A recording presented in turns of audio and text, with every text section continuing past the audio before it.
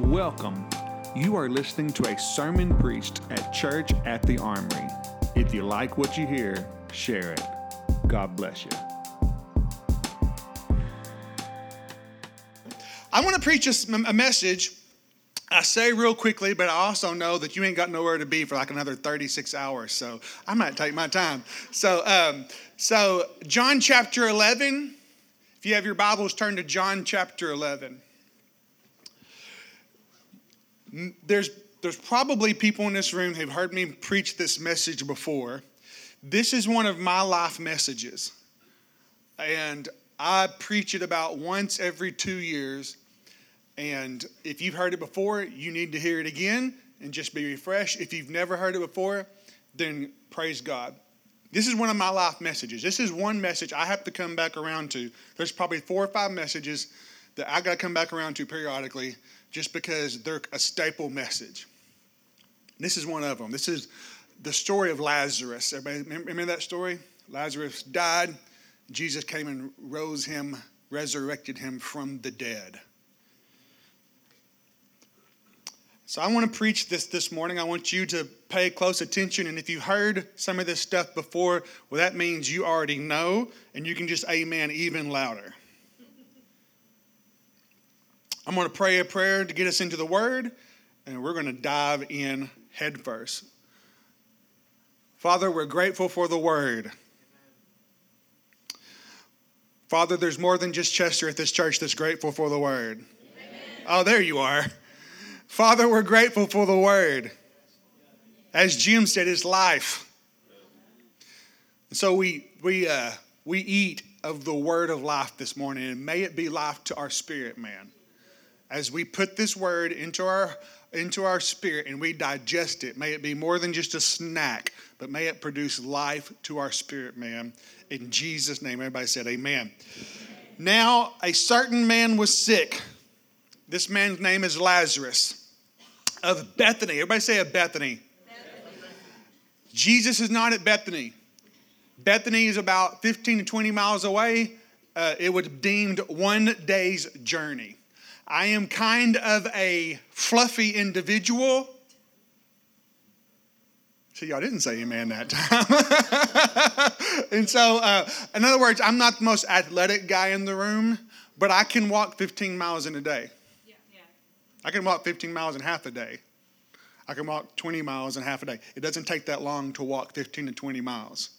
I bring this up because the location of this story is important, okay? A certain man was sick, Lazarus of Bethany, in the village of Mary and her sister Martha. So Mary and Martha, these sisters, and Lazarus, and they are Jesus's BFFs. Okay? Now, verse 2. It was the Mary who anointed the Lord with ointment and wiped his feet with her hair, whose brother Lazarus was sick. So the sisters sent word to him, saying, Lord, behold, he whom you love. Everybody say love. He whom you love is sick. John, the writer of this gospel, makes it a point twice at the beginning of this story to point out the fact that this was not a casual relationship between Jesus, Mary, and Martha, and Lazarus. That these were deeply close people that Jesus loved. And he makes this point twice to reiterate the idea that this wasn't just strangers, this wasn't a casual relationship. Jesus was invested into these people. That makes sense? Because Jesus is going to act in a way that you would question, well, if you loved them, why did you act this way?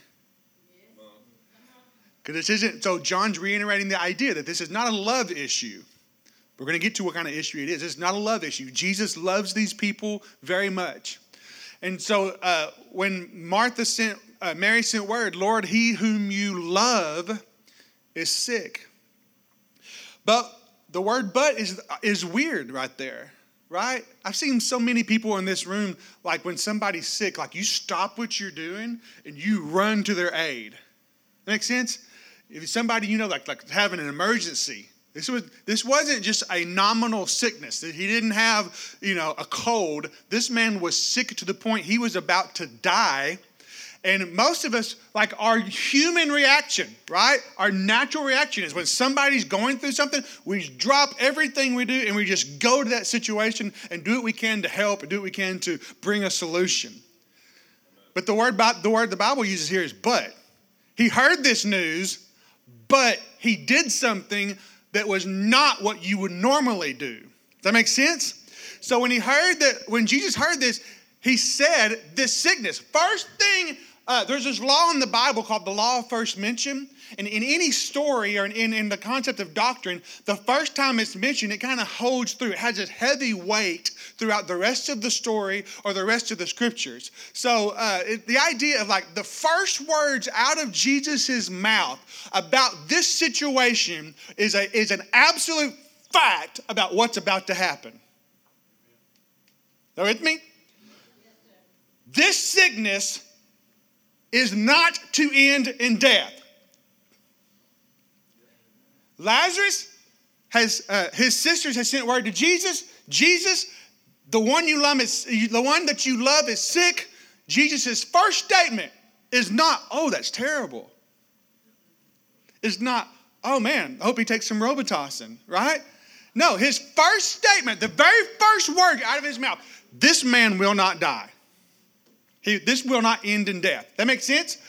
So, everybody look right here. Sickness is not to end in death, but for glory. Everybody say glory. Glory. The sickness will not end in death, but for the glory of God. Jesus in another story, there's this, I think I believe it's a boy that was blind.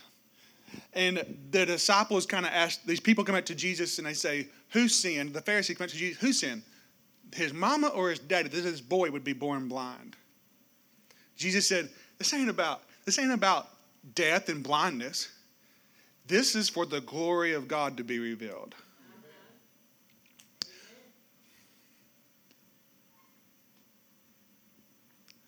The sickness is not to end in death, but for the glory of God, so that the Son of God may be glorified from it.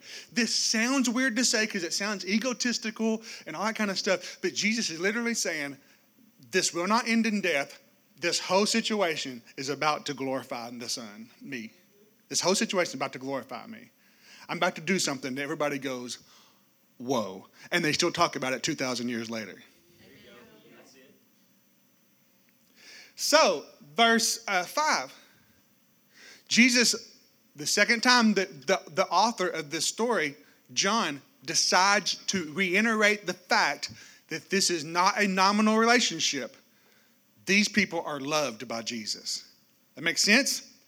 Here's the thing. Look at me. I'm going to say something that sounds shocking, okay? Look right here. Everybody look right here. We're so programmed in our church-going kind of relationship to God that we're to view everything through the lens of love, while Jesus is viewing this situation through the lens of glory. Because what he's about to do seems unloving. What he's about to do seems like, no, if you loved him, you would have dropped everything and ran him at that moment. But this isn't a story designed to question love. This is a story designed to display glory. And sometimes sometimes you're going through situations in your life and you go, God, this doesn't feel like you love me very much right now. I don't feel like that you're doing something that's loving, but God's not thinking about love. He's thinking about glory. How can I take this situation in your life and how can I produce the most glory out of it? So we're trained to be love conscious, not glory conscious. God's absolutely glory conscious. Doesn't make him unloving. Don't forget me wrong. But he's absolutely, the highest thing in his order, in his mind, is that the Son of God is glorified. That makes sense? Unless the Son be lifted up and to all men, right? It's the glory. The chief end of man is to what? Glorify God. So God is glory conscious. I'm not going to say before, God is glory conscious, where we're mostly love conscious. We tend to approach our relationship to God with, do you love me or do you not love me? Did I do something to make you not love me right now, or do I'm doing something to make you love me? Are we accepted? That's not it. Really, our relationship to God is the idea of, you're to be glorified. What can I do to make that happen? Amen. How can I help you be glorified, right? So Jesus loved Martha and her sister and Lazarus. John needs to reiterate this idea, because if you read the story from our perspective, you're going, man, that's not the actions of somebody who's super loving. Does that make sense? So let's go to verse 6. So when he heard that he was sick, he dropped everything and ran 15 miles to where he was. Is that what it says? No, Jesus does stuff that makes you go, all the time. So when he heard he was sick, he stayed where he was, 1 day's journey away, 15 miles away, for 2 more days. I don't know if y'all figured this out yet. Jesus doesn't make sense. Somebody say amen. Amen. He doesn't always do what seems logical to my mind. But everything he does do will come about in glory if we will stay faithful and keep believing. Don't stop. Okay, y'all stop that now. Okay, verse 7.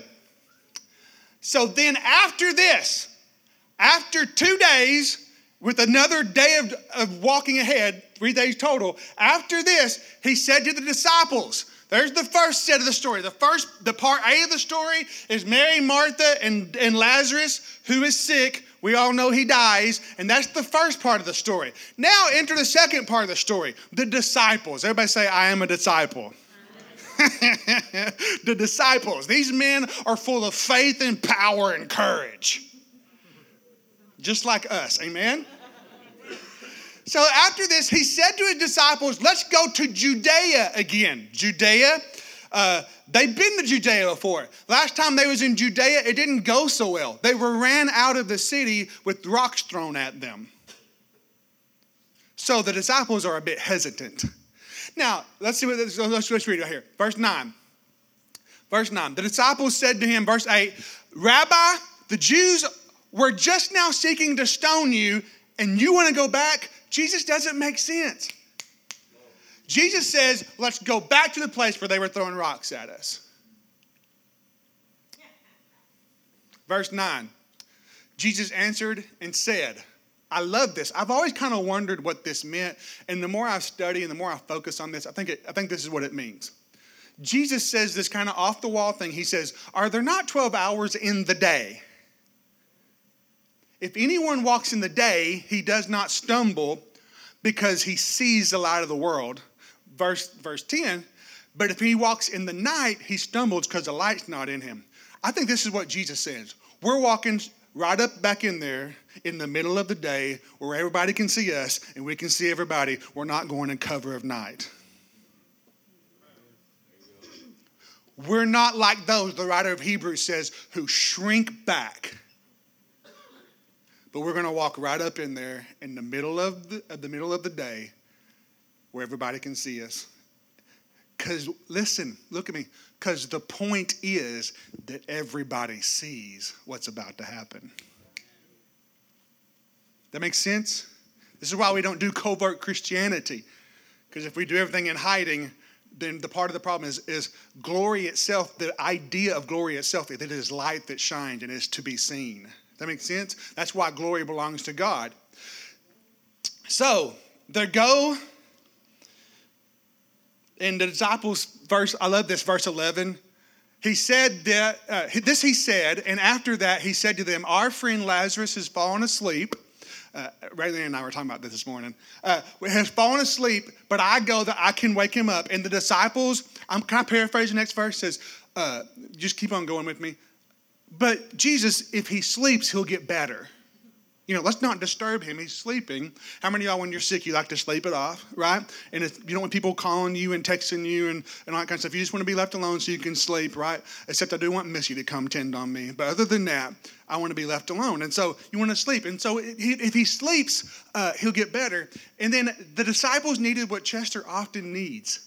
Jesus to talk plainly to him. Amen. How many are there with me? Okay. Jesus says he's sleeping. And they're like, well, if he sleeps, he'll be better. And Jesus says, focus. Look right here. Lazarus, I love the scripture even says, Jesus said to them plainly, Lazarus is dead. Now, time out a second. This is verse 14. If we go back to verse 1, don't do it. If we go back to verse 1 in the beginning of the story, about verse 2 or 3, Jesus makes this statement. Look at me. This sickness will not end in death. Is it going to end in death? Real easy for us to say that from this side of the story. But if you're standing in the middle of the story and Jesus said he wouldn't die, but now he's dead. Your battle is to believe Jesus even when your eyes tell you Jesus is wrong. Your battle is to believe what he says even though what you see is opposite of what he says. Real easy to preach, real easy to amen, real easy to clap. Very hard to do. But for those who can. Lazarus is dead, Jesus said to them plainly. This next sentence blows my mind. This next sentence blows my mind. And I am glad for your sakes. This is Jesus talking real plainly. Lazarus is dead, and I am glad for your sakes that I was not there. Everybody look right here. The story starts off with them sending to get Jesus to make him there. Go get Jesus, bring him here. And Jesus says, I'm glad I wasn't there. That doesn't sound loving. Does it? Doesn't sound loving. It sounds the opposite of loving. Jesus isn't thinking on terms of love. He's thinking on terms of glory. Now, the scary part of this sermon is everybody wants God to love us in the way that we think love is defined, which is, if you love me, you're not going to let anything bad happen to me. So we can either be there for his loving or we can be there for the use of his glory. And whatever brings him glory. See, if we say the idea of my life for your glory, that may cause you to go give your life to do something you don't want to do, like missions across the world, right? Remember, refer to my sermon last week when I talked about the Moravian missionaries. Like, does your life meant to be, is the chief end of your life to be loved by God in the way that you define love, or is your chief end of your life to glorify God? And whatever happens in your life that brings glory to God, then so be it. This is big boy stuff, isn't it? So Jesus says, I'm glad for your sakes that I was not there, so that this situation will produce inside of you belief.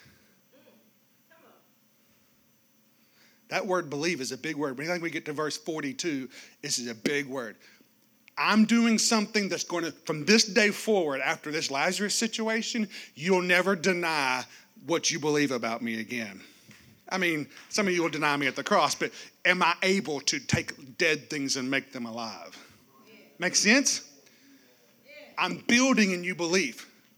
How many of you have ever gone through something extremely, extremely difficult?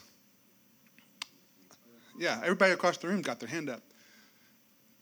This is the one thing, even though we would never wish to go through that or wish to go through it again, the one thing we would never want to trade in after the fact is that how I believe in him now is different than how I believed in him before then. Because the situation, even though it wasn't pleasant, even though it was hard, even though it was gut-wrenching, it produced in me some glory that caused some belief... Yeah. That makes sense? Yeah. I'm glad for your sakes I was not there so you may believe, but let's go to him. Therefore Thomas, what's his nickname? Yeah, Doubting Thomas. Thomas is not very brave. I'm not sure I would be real brave either. Come here, Devin. Hurry up, Devin. This is not. If this is Jesus, and everywhere he goes, people get mad at him and throw rocks at him. Okay? And I'm one of his right-hand men. Half of me is concerned for him. Right? The disciples had some legitimate concern. Jesus, we don't want anything bad to happen to you. The other half is, if I'm close to him, people aren't really good shots. So the rocks flying at him, if they miss, they hit me.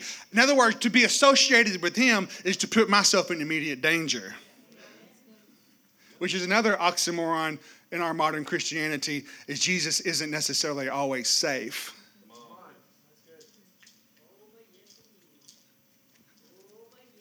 All right, you can sit down, Jesus. Therefore, Thomas, who is called Didymus, unfortunate name, said to his fellow disciples,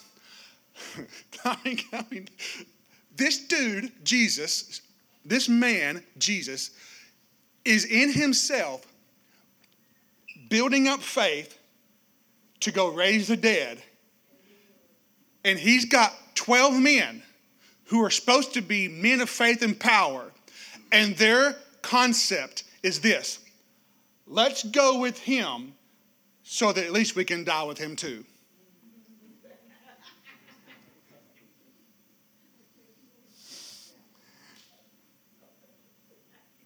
Here's the thing I want to point out.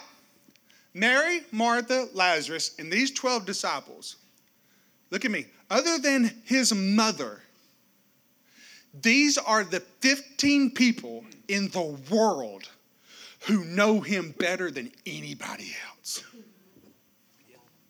Yes. The 15 people in the world who know him better than anybody else. And they're scared to walk the road he walks. So the question this morning is, how well do we know him? How many of y'all have been walking with Jesus for a long time? How well do we know him? How convinced are we that what he has for us is for his glory? You understand what I'm saying? Didymus, Thomas, let us also go so that we may die with him. So this is the story.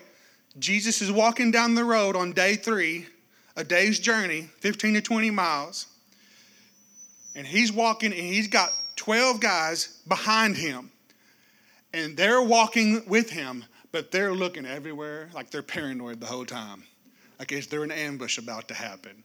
They're real stealthy and sneaky, and they're trying, he doesn't have this entourage walking into Judea again of this strong, faith-filled powerhouse gospel preachers. No, it's Jesus and some scaredy cats. Right? Right? When Jesus came, he found that really the day that they called was the day he needed to be there. Because at this time, he's been dead for 4 days in a tomb. So Jesus, who loved these people, he should have went immediately, right? And so when he didn't come immediately, and he comes walking down the road 4 days later, and they tell the sisters, hey, Jesus is coming, them sisters ain't happy. Y'all ever been face to face with a mad woman?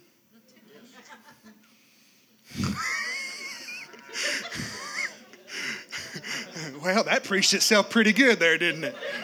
That's all I got to say about that. All right. So Jesus came and found that he had already been in the tomb for 4 days. Next verse, verse 19. Bethany was near Jerusalem, about 2 miles off. Many of the Jews had come to Mary and Martha. These people, everybody say many Jews. These were literally a custom that they had in Israel where they would pay people to be mourners. So they would pay this group of people to come to the death, and they would give them money to wail and cry. Again, I'm saying Jesus is walking into this situation where he needs to have the faith inside of his heart to resurrect the dead. He's surrounded by people who are afraid for their lives, and all he can hear is the sound of wailing and mourners by people who are fake crying because they're paid to do so. This isn't the perfect atmosphere. This isn't Sunday morning at church at the Armory. All right. So many of the Jews had come to Mary, therefore, when she heard that Jesus was coming, she ran to meet him, and Mary stayed at the house. Martha did. Next verse. Martha then said to Jesus. Now, see, it depends on how you want to read this. Depends on how you want to read this. You can read it like this. You can read it like this. Lord, if you had been here, my brother would not have died. I seriously thought that's how it went.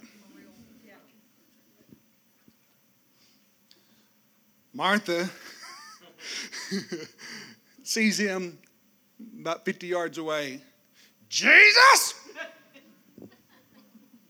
Am I wrong? How many of y'all, if y'all are Martha, y'all going up him in your King James Version only English and like, thou Father, if you would have been here, right? Nobody's talking about Jesus. You've got attitude. Jesus, where were you? I called for you 4 days ago and you're not here. Where were you? What must have been so important that you couldn't walk the 2 miles from Bethany to Judea to get here? My brother's dead and you weren't there. Anybody ever been there before? Raise your hand. Okay, and that's how the sisters approached him. Verse 22. Even now I know, in the middle of that, she has this moment of faith. This is why you need to be in church every Sunday in the Word. Because in the middle of your chaos, little moments of faith will break through. If you're keeping yourself fed and keeping yourself built up in the Holy Ghost, right? Even now I know whatever you ask of God, God will give you. And when she said that, Jesus goes, he got 12 men who are hiding in the bushes right now. Mourners everywhere crying and wailing. And she's heard one woman with a statement of faith, and inside of his spirit, he went, oh, right? He's like, okay, this is what I'm after. And Jesus said to her, your brother will rise again. I don't think Jesus said it like, thouest brother, right? Jesus something rose up in him. Yeah, yes, what you just said. Your brother will rise again. And then she responds to revelation from Jesus Christ with her good theology and good doctrine. I'm all about good theology and good doctrine. But she says, because in her mind, the resurrection is an event. But the resurrection is a man who's standing right in front of her. Martha said, and she's not wrong, this is really good theology. I know he'll rise again in the resurrection at the last day. And that's going to happen. But see, she's got the resurrection as an event in time. When the truest Jesus said, oh yeah, I am the resurrection. How many of us church people we can slide our trials into decent theology to make ourselves coax through a situation and help us handle how we get with good theology. But really what we need is the revelation of the man Jesus Christ himself. This whole day is about putting our hearts right smack dab center in the heart of Jesus again. It's all about you. Jesus said to her, what you seek is me. I am the resurrection and the life. Right, Jim? He who believes in me will live, even if he dies. Life in the kingdom and for the glory is eternal. Verse 26, everyone who lives and believes in me will never die. And then this is the second time he's brought up this word believe. And look at me. This is what Jesus is asking all of us this morning. Do you believe this? Do you believe me, is what he's saying. Do you believe that if you put your faith in me, life and you'll never die? She said to him, yes, Lord, I believe that you are the Christ, the Son of God, even he who comes into the world. Hey, Martha gets a bad rap, doesn't she? Martha gets the bad rap in Scripture of being the lady who wouldn't stop working all the time. But Martha's got some of the greatest faith statements found in the Bible. Maybe we should give Martha a break. Anyway, verse 28, when she had said this, she went away and called Mary. Mary's the one who sits at his feet. Right? That's how does Mary approach? So Mary comes in. The teacher's here. He's calling for you. Verse 29. When she heard this, she got up quickly and was coming to him. She ran. And now Jesus had not yet come into the village. He was still in the place where Martha met him. Imagine this. The disciples are hiding in the bushes. All they can hear is the sound of wailing. They've already had one angry sister come, but she kind of left pretty okay. And now you got a second angry sister coming your way. All right, this is a difficult situation. Everybody say amen. All right, and so the Jews were with her. This time she didn't come by herself. When Mary got up and ran out of the house, all the mourners ran after her. So you got this whole entourage coming toward Jesus and wailing and screaming and crying. And Jesus is in there going, here we go, round two. Right? So they're consoling her. When they saw that Mary got up quickly and went out, they followed her, supposing that she was going to the tomb to weep there. Therefore, when Mary came to Jesus, she saw him, fell at his feet, and said, Jesus! Right? If you would have been here, where were you? We've all prayed this prayer. We've all prayed this prayer. Where were you? If you'd have been here, my brother would not have died. Jesus therefore saw her weeping, and the Jews who came with her also weeping. He was deeply moved in spirit and was troubled. And the shortest verse, where have you laid him? They said, Lord, come and see. And then the shortest verse in the Bible, Jesus wept. This is my opinion on this verse. People have different opinions. This is my opinion. My opinion is Jesus is not weeping because he's sad for the death. He's not weeping because he's sad for Mary. He's not weeping because he's sad for Martha. He's not weeping because he's sad for the loss of Lazarus. My opinion, Chester's opinion, had to be your opinion. Jesus already knows what's going to happen. He said it, the very first thing he said about this situation is, it will not end in death. Jesus knows exactly what's going to happen. He knows he's going there for a purpose. He knows he's going there for a reason. He knows he's going to raise this man from the dead. Jesus is weeping and grieved in his spirit because the 15 people on the planet who should know him the best still don't get who he is. It is breaking his heart. You saw me stop a funeral procession and raise a boy out of a casket, and you don't think I can raise this man out of the grave? You saw me take a lame man who couldn't have somebody throw him into the pool of Bethesda fast enough. And you saw me tell him to pick up his mat and walk for the first time in nearly 40 years. And you don't understand who I am? You've seen me do this and this and this and this. And after all these things, there's still unbelief in your heart. This is what I want to say to us this morning. If I passed this microphone around and said, tell me all the things you have seen God do, we would not leave until Labor Day was over.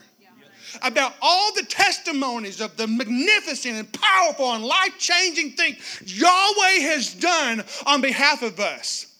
And yet still, we find ourselves like Mary, Martha, and his hiding disciples too many times, don't we? If you'd have been here, if you'd have done this, if you'd have done that, if you'd have done it my way, God. If you'd have done it my way, if you'd done what I wanted. And it grieves his heart. Listen to me. Compassion. Does Jesus have compassion? 100%. But this is not an instance of compassion. He was sad. It said he was sad. Sadness is not compassion. Sadness is grief. He's grieved in his spirit because he cannot find the closest people to him who have faith. That's what's grieving him. Y'all know me better than this. That makes sense? She's not here, so I'm going to tell this story. If she was here, I probably wouldn't tell this story. Cindy Vaughn, Raylan's really great friend. It's like 3 weeks ago. Her 30-something, how old was he? 41-year-old son commits suicide. Devastating. Devastating. Funeral was on Friday or Saturday? Friday. Sunday morning, she's here. Lacey was leading worship. I'll never forget this as long as I live. Lacey's leading worship. And about 2 songs in, she gets up out of her seat, comes down to the front, stands right here, and lifts both hands and worships God.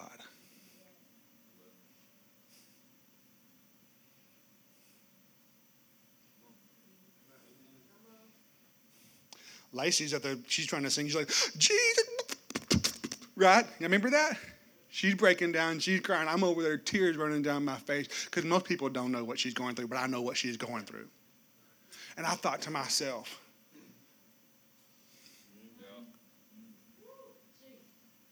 I'm not sure there's greater pain than that. And the only logical response is to go to the man I love and to lift my hands and to tell him how awesome he is. That's faith. Doesn't mean she's perfect every day. Doesn't mean she has her ups and downs. But she knows the only place she can go that he has the words of life. So she goes to Jesus. She lifts her hand.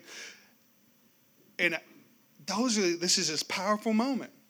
And this is what's grieving Jesus' heart in this moment. Is there's 15 people on this planet. At this time, let's say there's 1 billion people on the planet. There's 15 people on this planet of 1 billion people that should know me better than anybody else, and they still don't get who I am. Right? That's why he's sad. That's why he's weeping. Doesn't mean he doesn't love them. Doesn't mean he's not concerned about the situation. He's obviously concerned about the situation. But more than anything else, this is going to make God sound like an egotistical maniac, and he's not. He's not a man. He is the Son of the living God. More than anything else, he's concerned about the glory of God on the earth. So the Jews said, see how he loved him. One of the ways I know also look at me. One of the ways I know also that he wasn't weeping over Lazarus is because people with no discernment and no Spirit of God living inside of him didn't discern the situation correctly. They normally don't. Everybody know Job's friends? Right, okay. Let's keep on going. Some of them said, this is the same people that said, oh, see how they loved him? Now they're going to turn their hand over and start backbiting. Yeah. Jesus. Well, could not this man who opened the eyes of the blind have kept this man from dying? Well, of course he could have. But he can also do something even after he dies. This way, there's greater glory. That's what Jesus is concerned about, glory. Verse 38, so Jesus again, deeply moved within, came to the tomb. It was a cave. Stone was lying against it. Now let's set the scene one final time. Set the scene one final time. Jesus is standing there. They're in a cemetery. They're in a graveyard. This is not the most pleasant place to be in the world, right? Especially if you're Jewish. If you touch that, you're unclean, right? He's standing there. He's surrounded by 12 disciples who are hiding behind the headstones, looking for people who might come and throw rocks at any second. There is a crowd of paid people to stand around and mourn and wail. They're crying and whining, and he can hear them backbiting. Well, couldn't he have done something about this? where was he at when he's, right? And that's what he hears. This is the sound. This is the environment that he's operating in. Mary and Martha are there. They're weeping. They're torn. They're back and forth between faith and not, right? And they're just torn, and they're like that Jesus talks about, that being in the tossed to and fro in the waves, right? And they're just in this gut-wrenching situation. And Jesus finally, he's going to rise up and he's going to say, remove the stone. And when Jesus says move the stone, everybody says, stop. Hold up. If you do that, we will smell him. How many of y'all, Jesus wanted to do something miraculous in your life and never said, hold up? Is it going to smell bad? Of course. I'm not sure we should do that, Jesus. Right? There's always excuses. Let me tell you, a lot of excuses will keep you in a dead situation. Faith will cause the dead to live again. Remove the stone, Martha. The sister of the deceased said to him, Lord, by this time there will be a stench, for he's been, I don't think she said very politely, like he's been dead 4 days. She says it as one more little jab. You know he's been dead 4 days, right? Remember? He's supposed to be here. Remember? Passive-aggressive Martha. Jesus said to her, verse 40, everybody go to Hot Springs and get this tattooed on your arm. Yeah, that everybody's like, I'm kidding. Verse 40, everybody needs to memorize this verse. Get it tattooed in your brain. Did I not say to you that if you would believe, you would see the glory of God? This verse right here is one of my favorite single verses in the entire scripture, because it always brings me back to what absolutely is essential. It's not what I say, it's what does he say, and can I get myself to agree with what he says? Regardless of what I see, regardless of all this noise that I hear, regardless of this entire situation, everything looks 100% backwards. Everything looks 100% as the opposite that you said it was going to go. You said this situation would not end in death. Here we are at a graveyard, and there's a dead man inside, and he stinks. This is not what you said was going to happen. And Jesus says to them, did I not say to you? How many of y'all need God to every once in a while come down and just grab your attention, grab you by the face, and say, did I not tell you? Did I not say to you? If you would believe me, you would see something that would glorify God on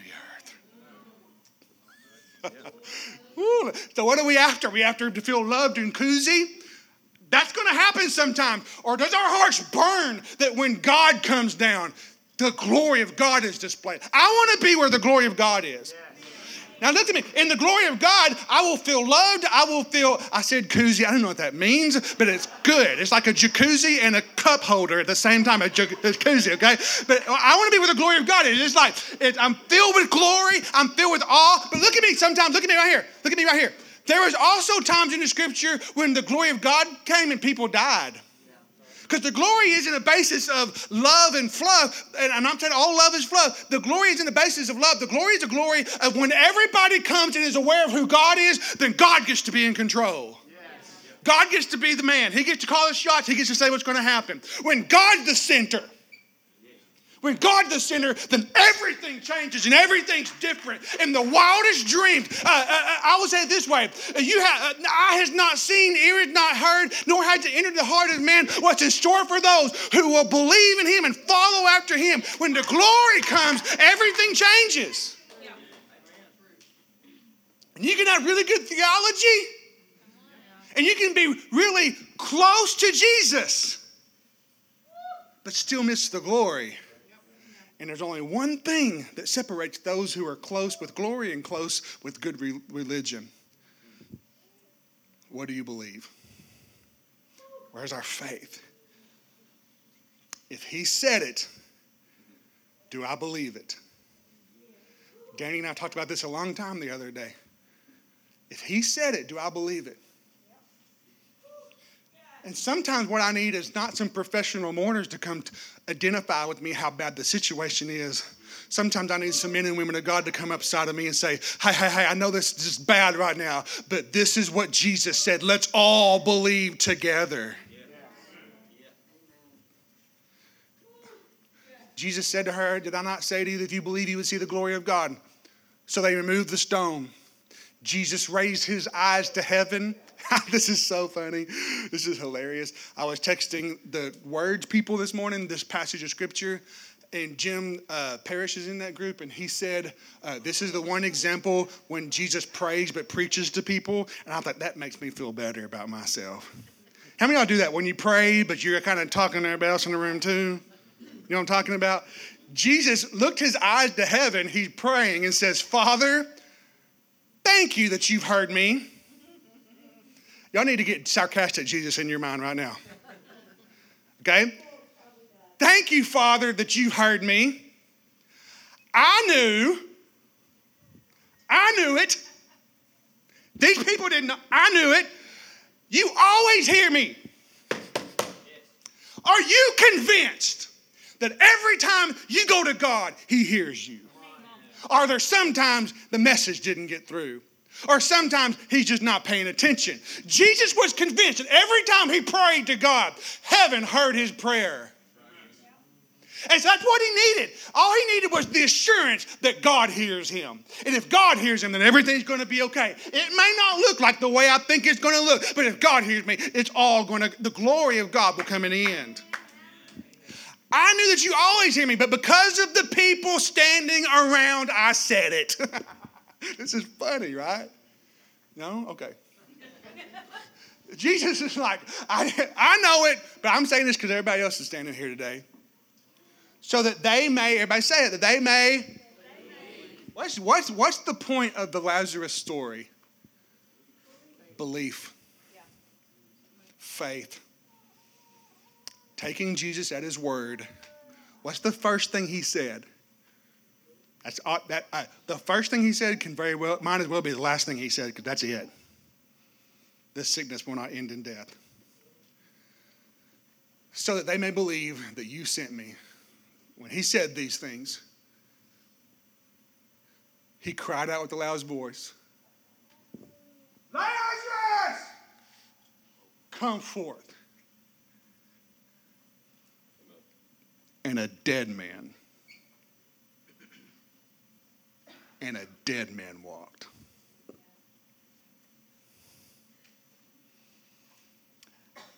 And nobody, look at me, at this point,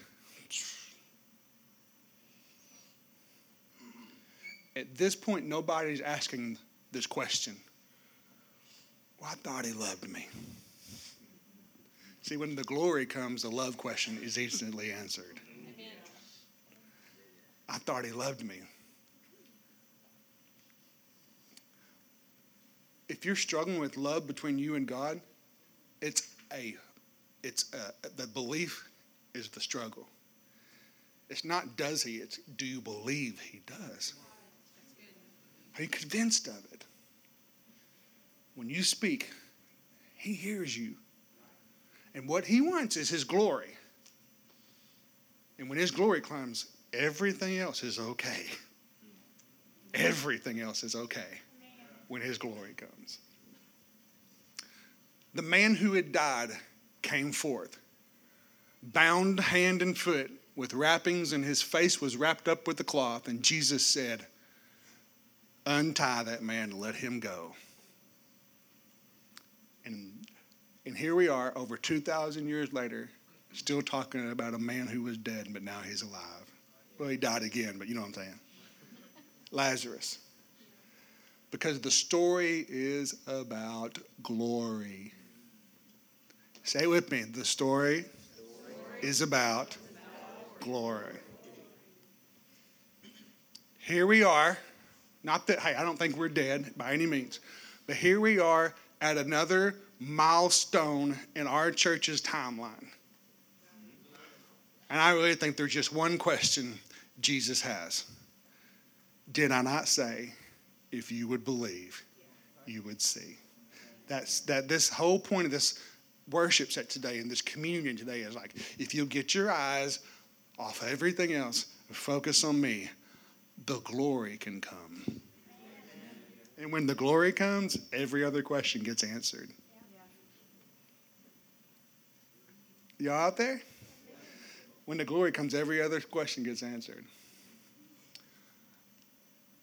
I want so bad to look him in the eye and say, I take you at your word. How many of y'all want that too?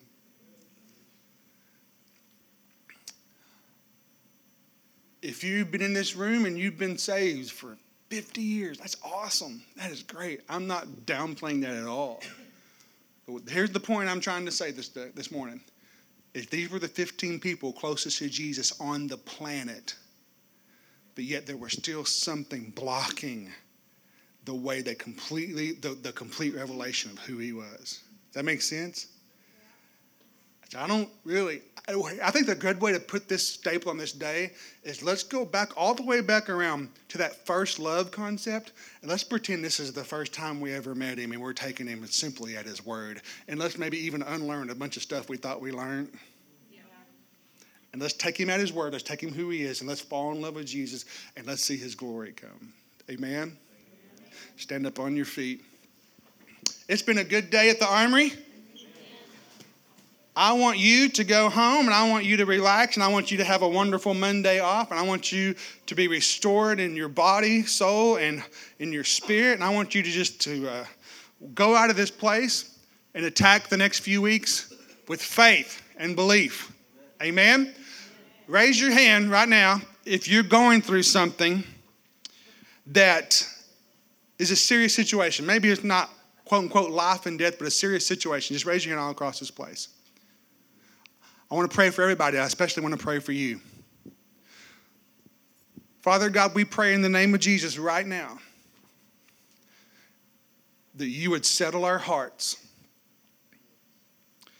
First of all, God, there's lots of other voices. There's professional people mourners who may tell us all kinds of stuff. The people speaking into our situation.